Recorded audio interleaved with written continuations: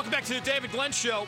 John Feinstein live in about 60 minutes. He literally wrote the book on the Army-Navy celebrated football rivalry. It is Army-Navy week.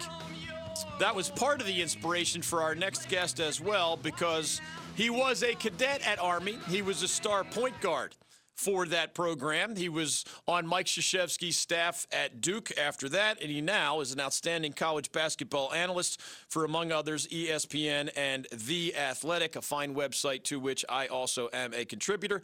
Chris Spatola, happy Army-Navy week, and welcome back to the David Glenn Show. How are you?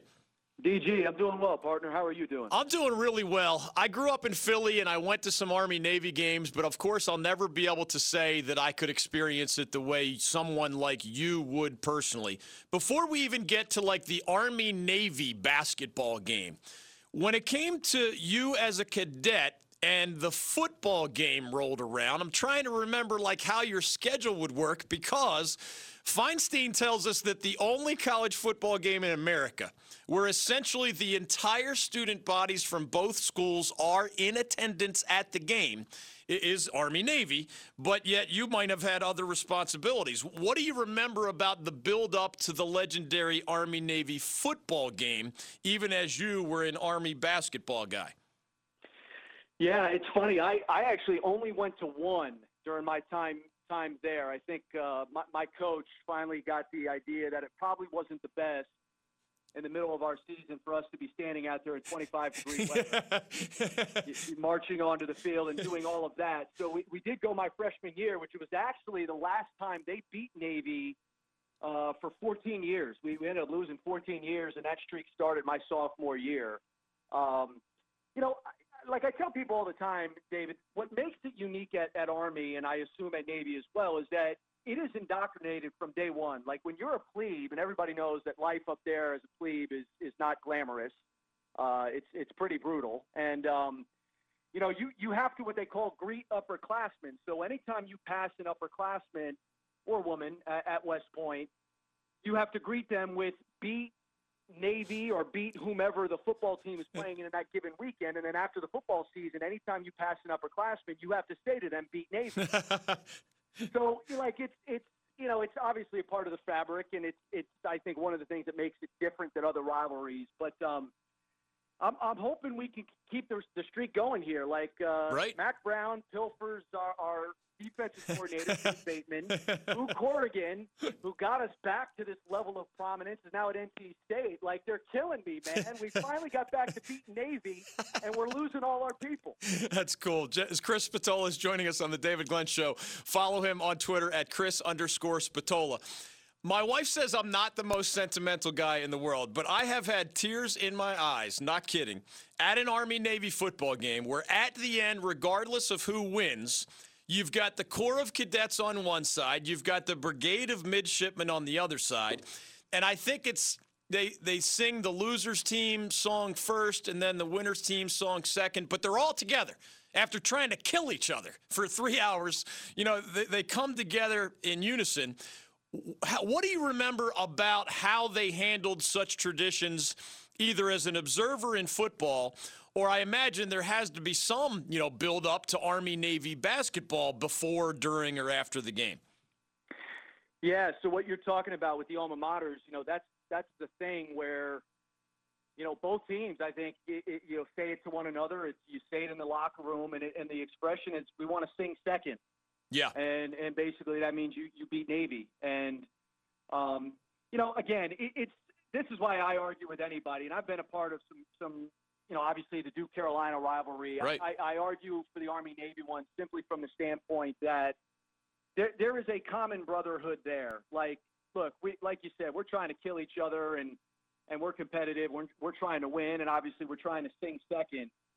But there's a shared experience there, right? I mean, not only what we're ultimately going to do, and when I was at Army, like 9/11 happened my senior year. Wow. So that Army-Navy game, like you're looking each other in the eye saying, okay, like we're going to play this game, and in a few months we're going to be off, who knows where, fighting for this country. But, you also have the shared experience of a military academy. Like we've all been through that freshman year. We've all, in different ways, but it's a shared experience that I don't think other rivalries can kind of claim. And so that's what, I think that's what makes it special. And then obviously, like you said, the tradition afterwards of singing each school's alma mater, which, look, most schools have an alma mater. I would argue again that Army and Navy's are unique and patriotic and unique in their own right. But there's a lot of special moments that come from those events, no matter what sport you're playing.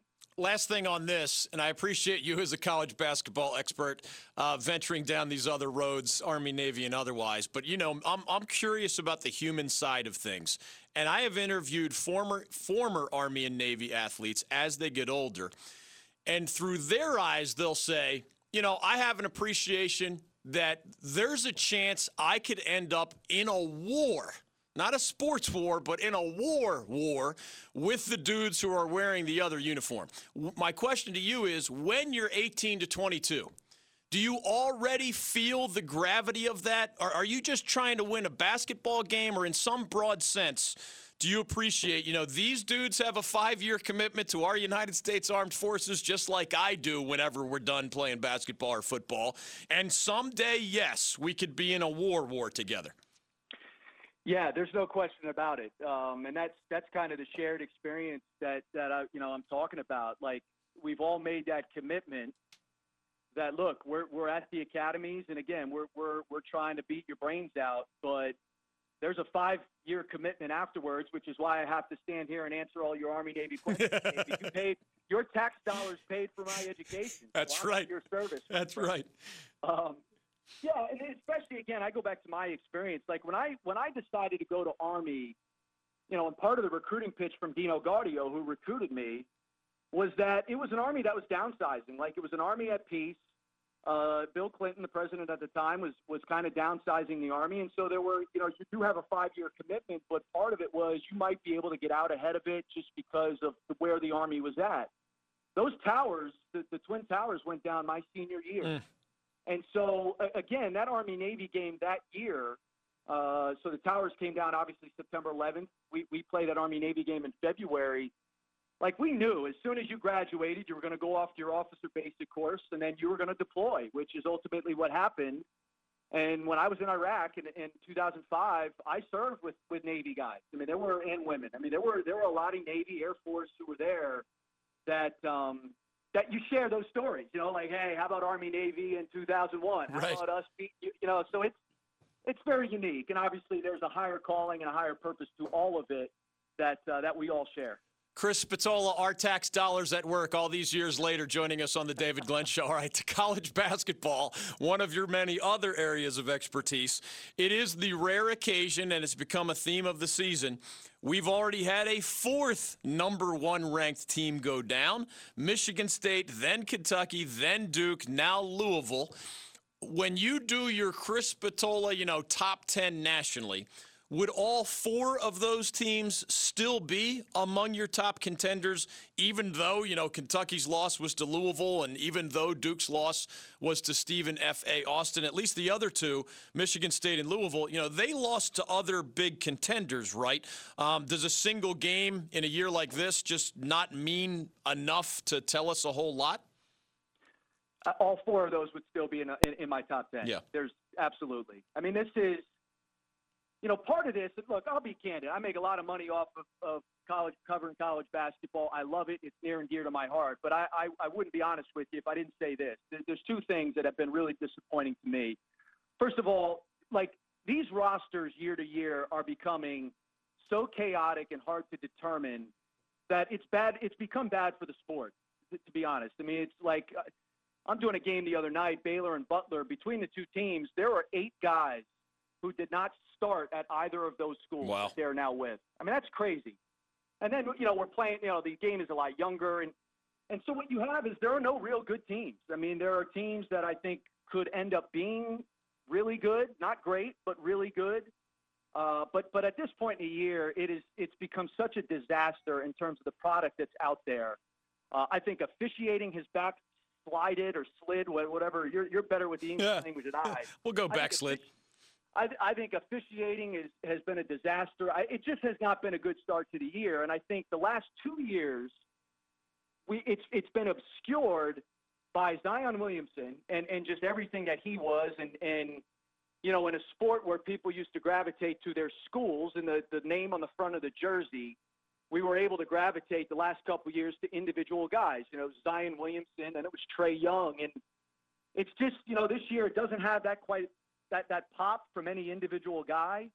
And none of these teams are really, you know, they're certainly not great. And so I think it's hurting the game. I really do. And so to be able to say that, like, I would still argue that Louisville's the best team in the country. I mean, I've seen them in person. And, you know, look, Texas Tech, that's a quintessential Chris Beard Texas Tech win the other night in the Garden.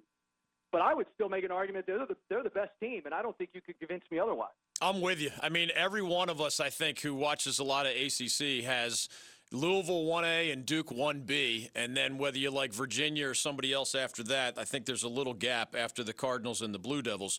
Given that you spent some time in that Duke culture, you know, take us into that program's mentality in mid-December, because from the outside, we already knew Tre Jones was going to be a quality sophomore point guard, and he is an improved version of himself in various ways. We thought and now know Vernon Carey's not just a regular freshman. You know, he's going to be an All-ACC guy and even an All-America candidate. What, in Coach K's eyes, is your educated guess? What else needs to come along besides, you know, the experienced point guard and this mega-talented freshman big man? What else needs to get better for Duke to get where it wants to go? Yeah, you know, I think you can learn a lot about teams based on the way other teams play them. And I think we learned a lot based on how Virginia Tech played Duke. I mean, obviously, Virginia Tech's well coached. Mike Young does a great job. I think we learned a lot based on what they did. And basically what they said was, look, Vernon Carey's not going to hurt us on the offensive end because we're going to double and triple team him.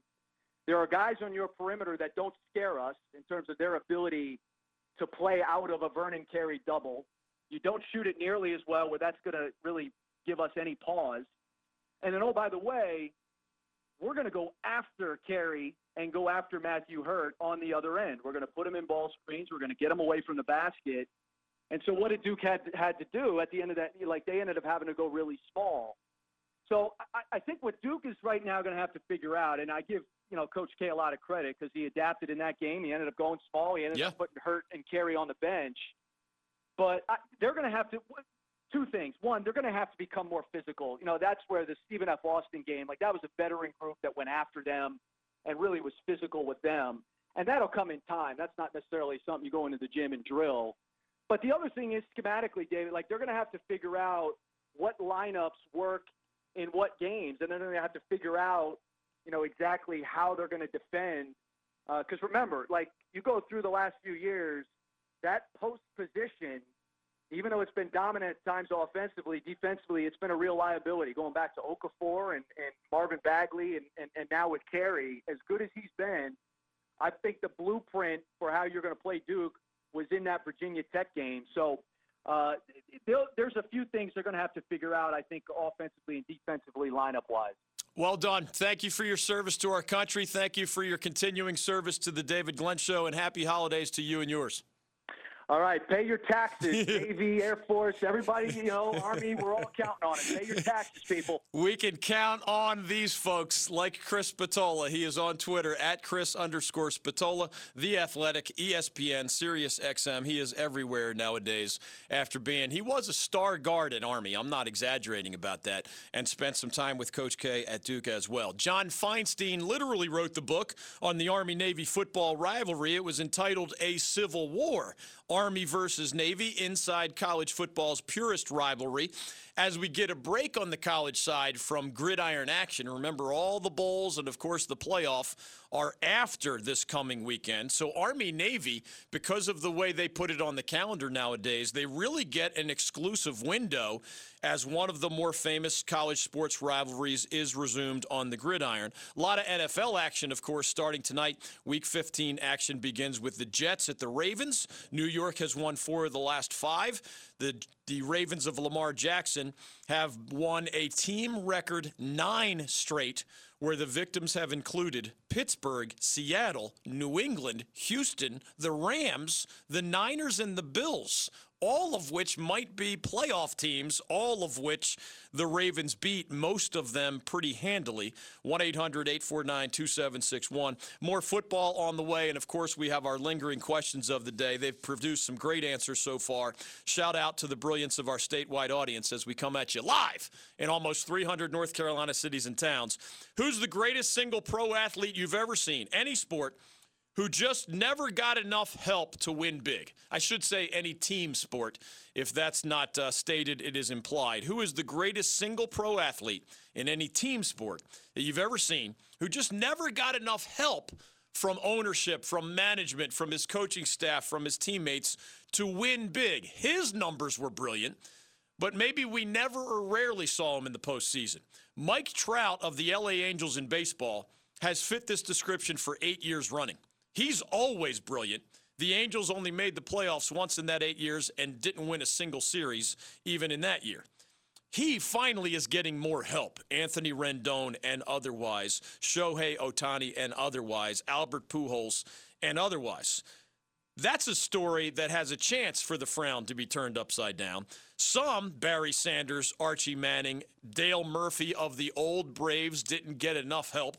Despite his individual brilliance, those Braves weren't very good very often. You can chime in on that question of the day. We have two others if that's more your flavor.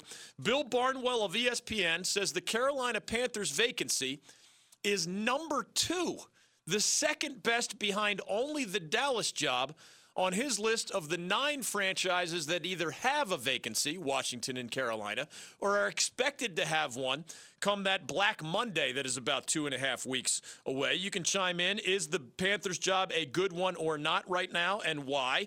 I'll give you more of Barnwell's analysis as we welcome more of yours. 1-800-849-2761. And with Sean Clark getting promoted at App State, he's a former Mountaineers offensive lineman. He's gone from interim head coach to the full-time head coach now. Who's that best or worst example you recall of a head coach at his alma mater? The success stories have included Roy Williams at Carolina in basketball, Jim Boeheim at Syracuse, Lavelle Moton at NC Central, Matt Painter at Purdue, and a bunch of others. We'll see if Patrick Ewing at Georgetown continues to be along those lines. In the football ranks right now, for every Kirby Smart at Georgia and a few others, there are middling jobs being done by guys at their alma maters. And, of course, there are a whole lot of guys who have been fired at their alma maters, including Matt Luke at Ole Miss and Barry Odom at Missouri just in recent years. Who is that best or worst or most memorable example of the head coach who's at his alma mater? Did the experiment work? Did it not? App State is going down that road one more time. Remember, Eli Drinkwitz, not an alum, left the Mountaineers after less than a single season. Scott Satterfield, yes, a former Mountaineers quarterback, so obviously an alum, spent not only a long stretch as the Mountaineers head coach, given his time as a player and an assistant coach, the guy gave a couple decades of his life to his alma mater in the professional sense. 1-800-849-2761. Those are the questions of the day. I have more on the President's Cup in golf.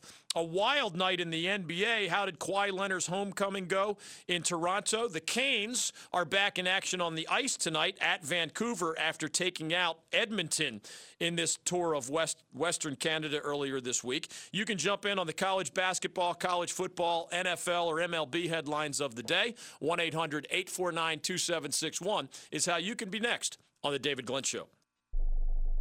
You like college football? It's Taj Boyd. Taj, how are you? Welcome I'm to the good. show. Dave, man, I appreciate you having me on the show. I'm excited to be here, man, and excited for the question that you're going to ask. Mark Richt of Georgia, please stop taking our best high school football players, but otherwise, thank you for the visit. Last thing for Virginia Tech coach Frank Beamer. So do we. The David Glenn Show. Thanks, David. Appreciate it a lot. You got it.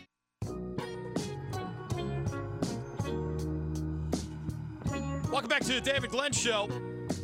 Lines are jumping. Questions of the day are floating. Week 15 action in the NFL begins tonight. Jets at Ravens.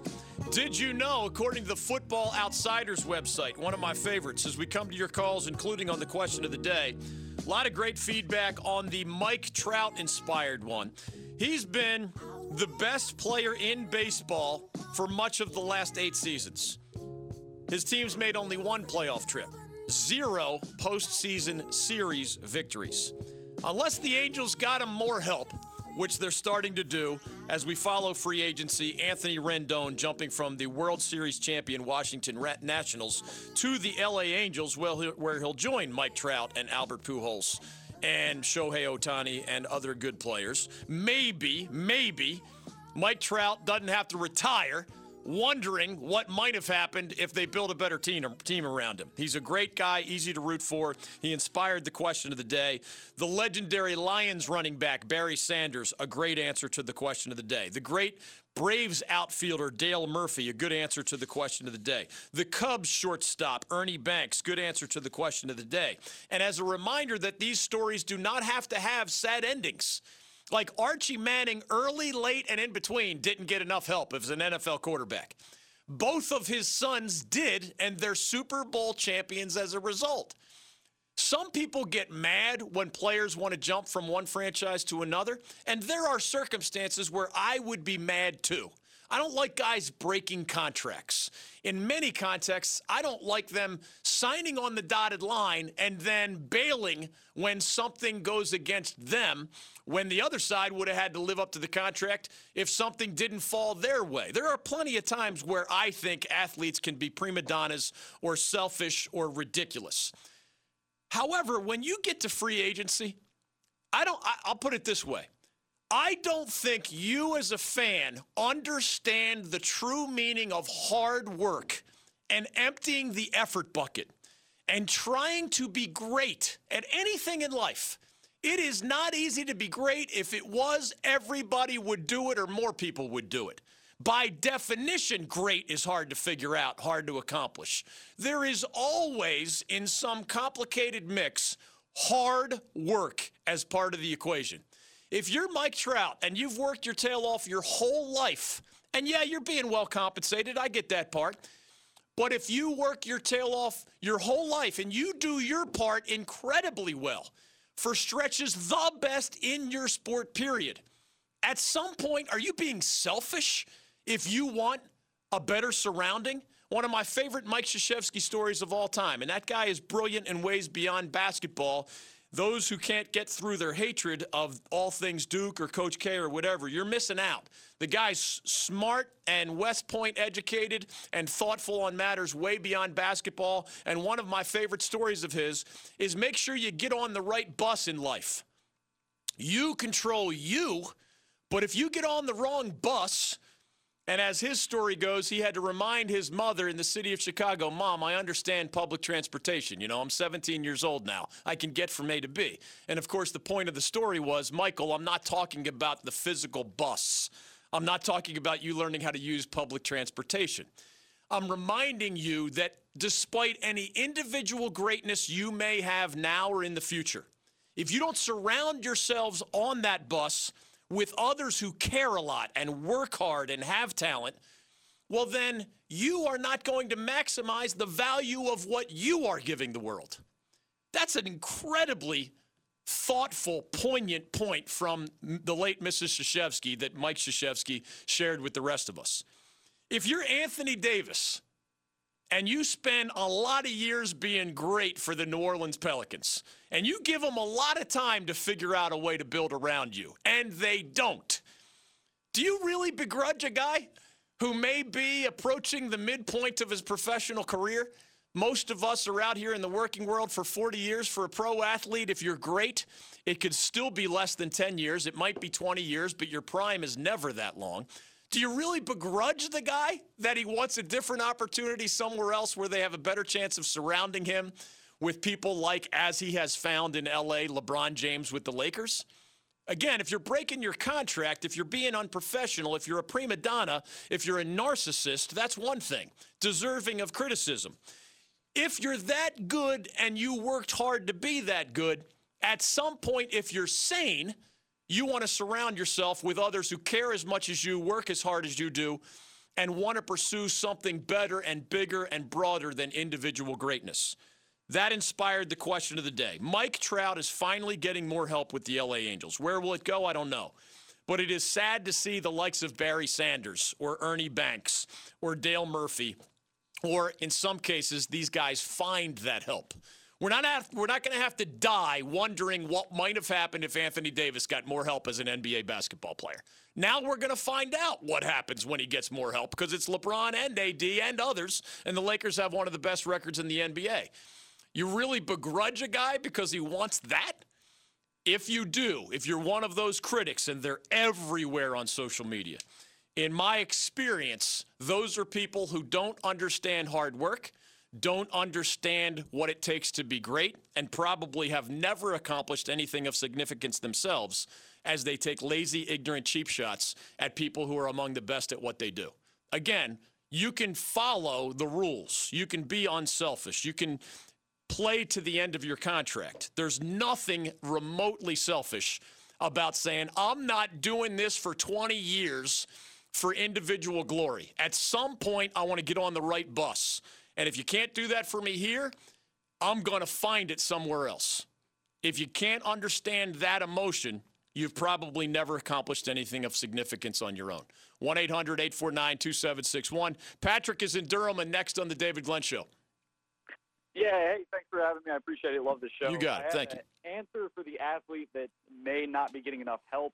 Henrik Lundqvist out with the Rangers between the pipes. I mean, this is a guy who's had, I think, over 800 and something. I'm pretty sure he's approaching 900 games, had 60 shutouts. I mean, that's almost a full season's worth of shutouts. I know they've won a couple of Eastern Conference titles and one President's Trophy, I think, while he was there, but that's pretty much it. I'm not sure he's getting the help he really needs. And I'm not sure we'll see that in his career either. I mean, he's getting on up there. As a former goalie, I can tell you, I list Henrik Lundqvist as one of the greatest goalies that I have ever seen personally. And if you broaden it to the greatest hockey players I've ever seen, think of the list. Wayne Gretzky got enough help at multiple spots, right? He wasn't just the great one, and he had to just fiddle along by himself the way Barry Sanders often did as an NFL player. Whether it's Mario Lemieux or Sidney Crosby in Pittsburgh, right? They got enough help. They're individually brilliant, but most of the time, in fact, for them, they had enough help to make a run. In the broad sense, Henrik Lundqvist is one of the best goalies I've ever seen, and Patrick laid out his career, what it's missing and what it has. A lot of positives personally, not nearly as much as a team. In the specific sense, I just watched The King, and my season tickets are not only in the front row, they're right behind the visiting goalie for 2 out of 3 periods, okay? So I get either Peter Mrazek or James Reimer 1 period, and I get the visiting goalie twice. And I get to watch these guys and the intricacies, and, of course, much of it is obvious. Some of it is not as obvious.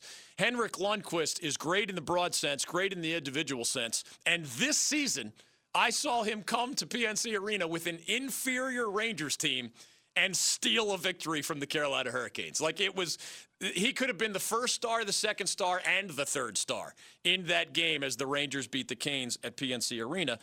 So I've seen it all, man. I say this as a Flyers fan and as a Canes fan. It's not easy for me to compliment the New York Rangers.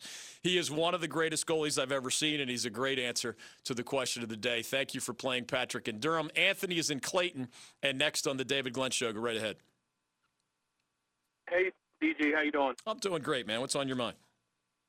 Well, I'm just thinking about a guy that carried the likes of Matt Geiger, Jermaine Jones, and Todd McCullough to an NBA Finals appearance and stole a game from the steamrolling Lakers. Yeah, I remember that Sixers team. This is a good example. You know, AI doesn't have that ring, but it's not AI's fault, is a good way to put it, right? Absolutely. I mean, when you think about the answer to the question, you give the answer, right? Yeah, right. That's his nickname was. So, you know, I think he never got enough help. You know, he had Andre Iguodala when he was early in his career, Kyle Korver for a few seasons. But even the final season, you know, Mutombo was at the end of his career. He never quite got the help. But, you know, a 4-time scoring champion, and he was phenomenal. Well played, Anthony in Clayton. 1-800-849-2761 is your ticket into the program. Let me try Matt in Wilmington, because I think he's putting his finger on one aspect of the Panthers' job that is tricky. Bill Barnwell of ESPN, one of my favorite NFL writers and analysts, ranked this morning 9 NFL head coaching jobs. What makes a job good? Ownership, structure, talent, base, of course, on the roster, salary cap details, etc. And he put the Panthers' job number 2 behind only the Dallas Cowboys' job among the 9 that are either already open, Carolina and Washington, but also 7 more that may be open about 2.5 weeks from now. Matt in Wilmington, as Bill Barnwell did his breakdown, he listed a whole bunch of positives. David Tepper, wealthiest owner in the NFL, and Christian McCaffrey under contract, Luke Kuechly under contract, other key pieces. And then as his biggest negative, he wrote exactly what is on your mind, I think. Matt in Wilmington, welcome to the show. Go right ahead. Hey, Dave, I really appreciate you having me on. Sure. The Panthers, now certainly not to take away from the Cowboys. They have a bunch of talent. But the Panthers, I've been a fan my entire life, and what I've seen is they've got so much young talent, guys that are still on salary cap-friendly deals. That gives the new head coach an opportunity to evaluate these players moving forward. It's a nice starting foundation. So he's not necessarily worried about that first year. But then with Cam Newton, I mean, there are very few scenarios where a guy can come into an organization right off the bat and have an MVP quarterback. Now, it's still out to be seen how Cam is, but Right. he does have the talent around him, and he does have an opportunity to be back to that 2015 Cam, and even better, being able to rely on who, in my biased opinion, of course, I agree, Christian McCaffrey is the best running back in the NFL. And by the way, Matt in Wilmington, your optimism about the return of Cam Newton, who did have that foot surgery, who is expected to be healthy by this spring, which would make him available, obviously, for preseason camp and then, the August camp that even matters more. Bill Barnwell, despite listing 10 other positive things about the Panthers' job in his eyes, he actually listed the quarterback uncertainty as sort of his biggest question mark about the Panthers' job. So if your optimism ends up being justified, then it's an even better job than these other 7 that are listed here, because he's thinking, what happens next with Cam physically and what happens next with Cam contractually is hard to predict, hard to know, and until he's healthy, hard to know what you should do as an organization. But you mentioned a lot of the other things that he sees as positives as well. There are guys getting older. There are guys on expiring contracts. But if you have Luke Kuechly on defense signed well into the future, you have Christian McCaffrey with 1 year left. You do have to negotiate with him an extension at some point soon. Other than quarterback, which has at least some uncertainty. We'll see how the Cam story plays out.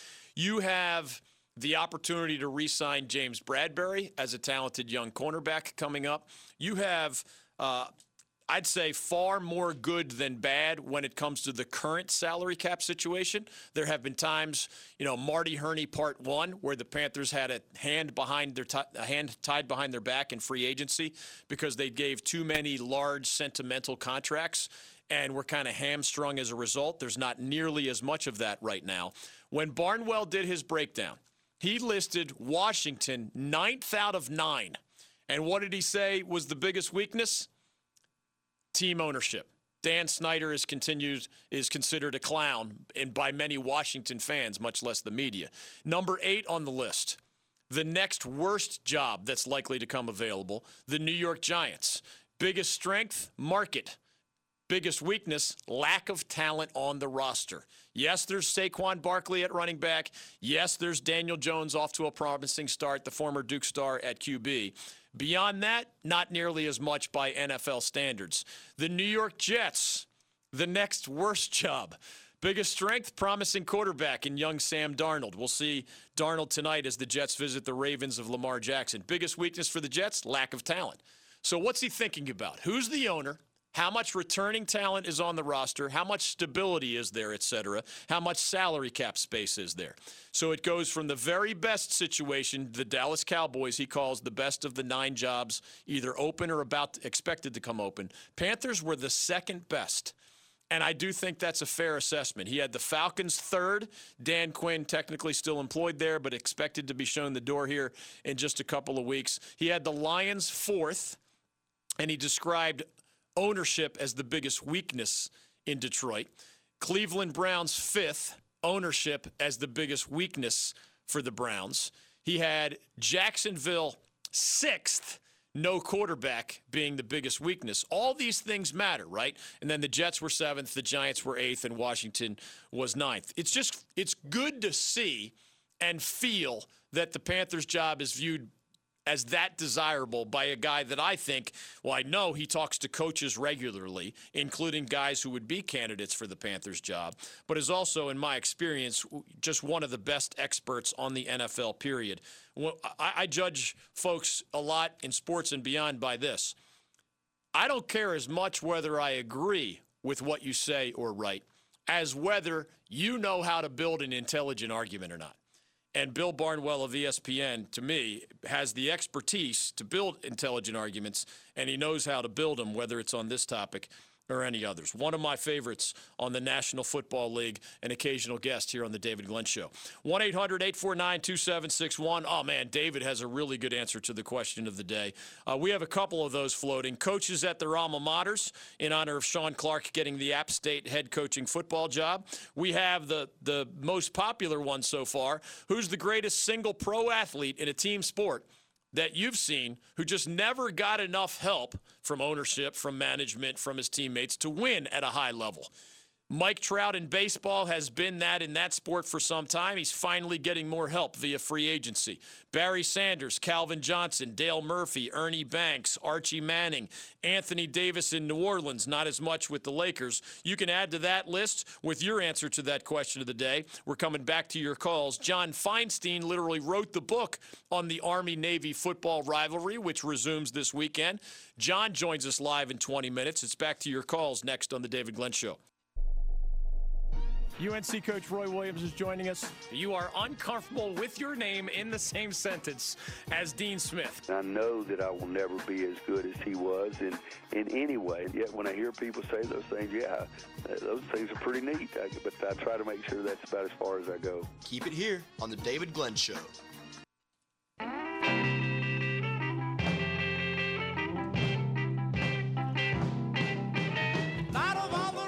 Welcome back to the David Glenn Show. We have a question of the day for NFL and Panthers fans, a question of the day for college sports fans, those who fared very well at their alma mater. Roy Williams at UNC in basketball, among the leaders there. Steve Spurrier at Florida in football. Bear Bryant at Alabama in football, and a handful of others. Philip Fulmer at Tennessee, a national champion at his alma mater as well. Army-Navy week, Heisman week, more of your phone calls, and the most popular question of the day involves Mike Trout and the LA Angels getting more help finally. For 8 years, he's been great, but his team has not been. 0 postseason series victories, even as Mike Trout has been the reigning best player in that sport for quite some time and a long stretch in his 8 years at the major league level. Barry Sanders in the NFL, Dale Murphy in Major League Baseball, among many others. We're getting them for the NBA and other sports too. You can be next with your answer to the question, who is that greatest single pro athlete in a team sport you've ever seen who was brilliant individually but just never got enough help to win big? Maybe it was the ownership's fault. Maybe it was management's fault. Maybe it was bad coaching. Maybe it was bad defenses or special teams. Maybe it was something else. I think David in Durham has one of the best answers that hasn't been mentioned so far. Welcome to the program. Hey, David, what's going on? Hey, man, not much. Just want to throw Larry Fitzgerald's name into it.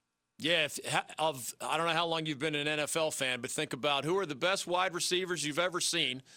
And whereas, a Jerry Rice had plenty of moments in the spotlight, given that the Niners built something around his individual brilliance, how rarely have we seen Larry Fitzgerald in big games or having a chance to make a run at bigger team success? It just doesn't feel like it's happened very often. Yeah, they had that one Super Bowl run, and then after that, he's just kind of fiddled around, but always stays in the top. And he has more career tackles than drops, which is an astounding stat. That is an incredible number. That is a great contribution. Thank you for playing, David. Yeah, I mean, Barry Sanders didn't have that one example. That's what makes some of these, Mike Trout hasn't had that one example yet. At least Larry Fitzgerald had that in a career that makes him, to me, one of the greatest NFL wide receivers I've ever seen, somewhere on that short list behind the legendary Jerry Rice. 1-800-849-2761 is your ticket into the program. Corey is in Wilmington, and next on the David Glenn Show, go right ahead. Hey, Corey, what's going on? Hey, Dave. Thanks for taking my call. Sure. What's up? I just had two basketball names for you guys. Big stars, had some help, great talents themselves, but never won the big game. Charles Barkley and Patrick Ewing. I think you're right, man. A lot of individual success. Now, at least in their case, it wasn't just tumbleweeds when it came to, postseason opportunities. At the end, championship opportunities. Yeah, exactly. I mean, just Charles is on that forever list of among the more accomplished NBA players who never got that championship ring. And you could probably say Patrick Ewing is somewhere on that list as well. So those are good contributions. And to me, the contrast, like Dan Marino didn't get enough help to win a Super Bowl in the NFL, but Dan Marino got enough help to be a regular playoff participant, right? And even make some postseason runs. Some of these examples, man, are just disheartening. Mike Trout with the Angels is one of those disheartening examples. Barry Sanders of the Lions, because, Anthony Davis has found his L.A. Lakers after the miserable mediocrity of so many years of his prime in New Orleans. At least you eventually get a chance. At least Marino had some of those runs. Barkley had some of those runs. The Knicks with Ewing had some of those runs. I feel bad for the guys that did everything they could possibly do themselves and were in some cases the best player in their sport and just didn't get enough help to even make the playoffs very often. And Mike Trout, may be as good an example of any. Will he turn out more like Anthony Davis? Is he finally getting the help later in his prime that maybe the Angels will make a playoff trip after having no playoff series wins in his whole 8 years of individual brilliance? We'll see. Long way to go. But in case you're wondering, that's what inspired the question of the day. More of your calls later. John Feinstein live. He wrote the book literally on the Army-Navy football rivalry. The prolific American sports author joins us in about 10 minutes. Your calls, too, on The David Glenn Show. Kevin Harlan is joining us. It was a boring game, and the guy ran out right through the formation as if he was a wide receiver to be a part of the play. The guy is drunk, but there he goes. You always think of calling that dramatic last-second buzzer-beating shot or a touchdown pass or something more historic. This is The David Glenn Show. Army-Navy is one of the most celebrated rivalries in all of college sports. It resumes this weekend, and we have the guy who literally wrote the book. He called it a civil war, Army versus Navy inside college football's purest rivalry. John Feinstein on those things and more next on The David Glenn Show. Gary Player joining us. This morning I did 1,300 sit-ups and crunches. Wow. I pushed 300 pounds with my legs and I ran on the treadmill. You are one of the legends of golf, and you've been an inspiration as a person as well. What a nice compliment, and God bless America. You're listening to The David Glenn Show.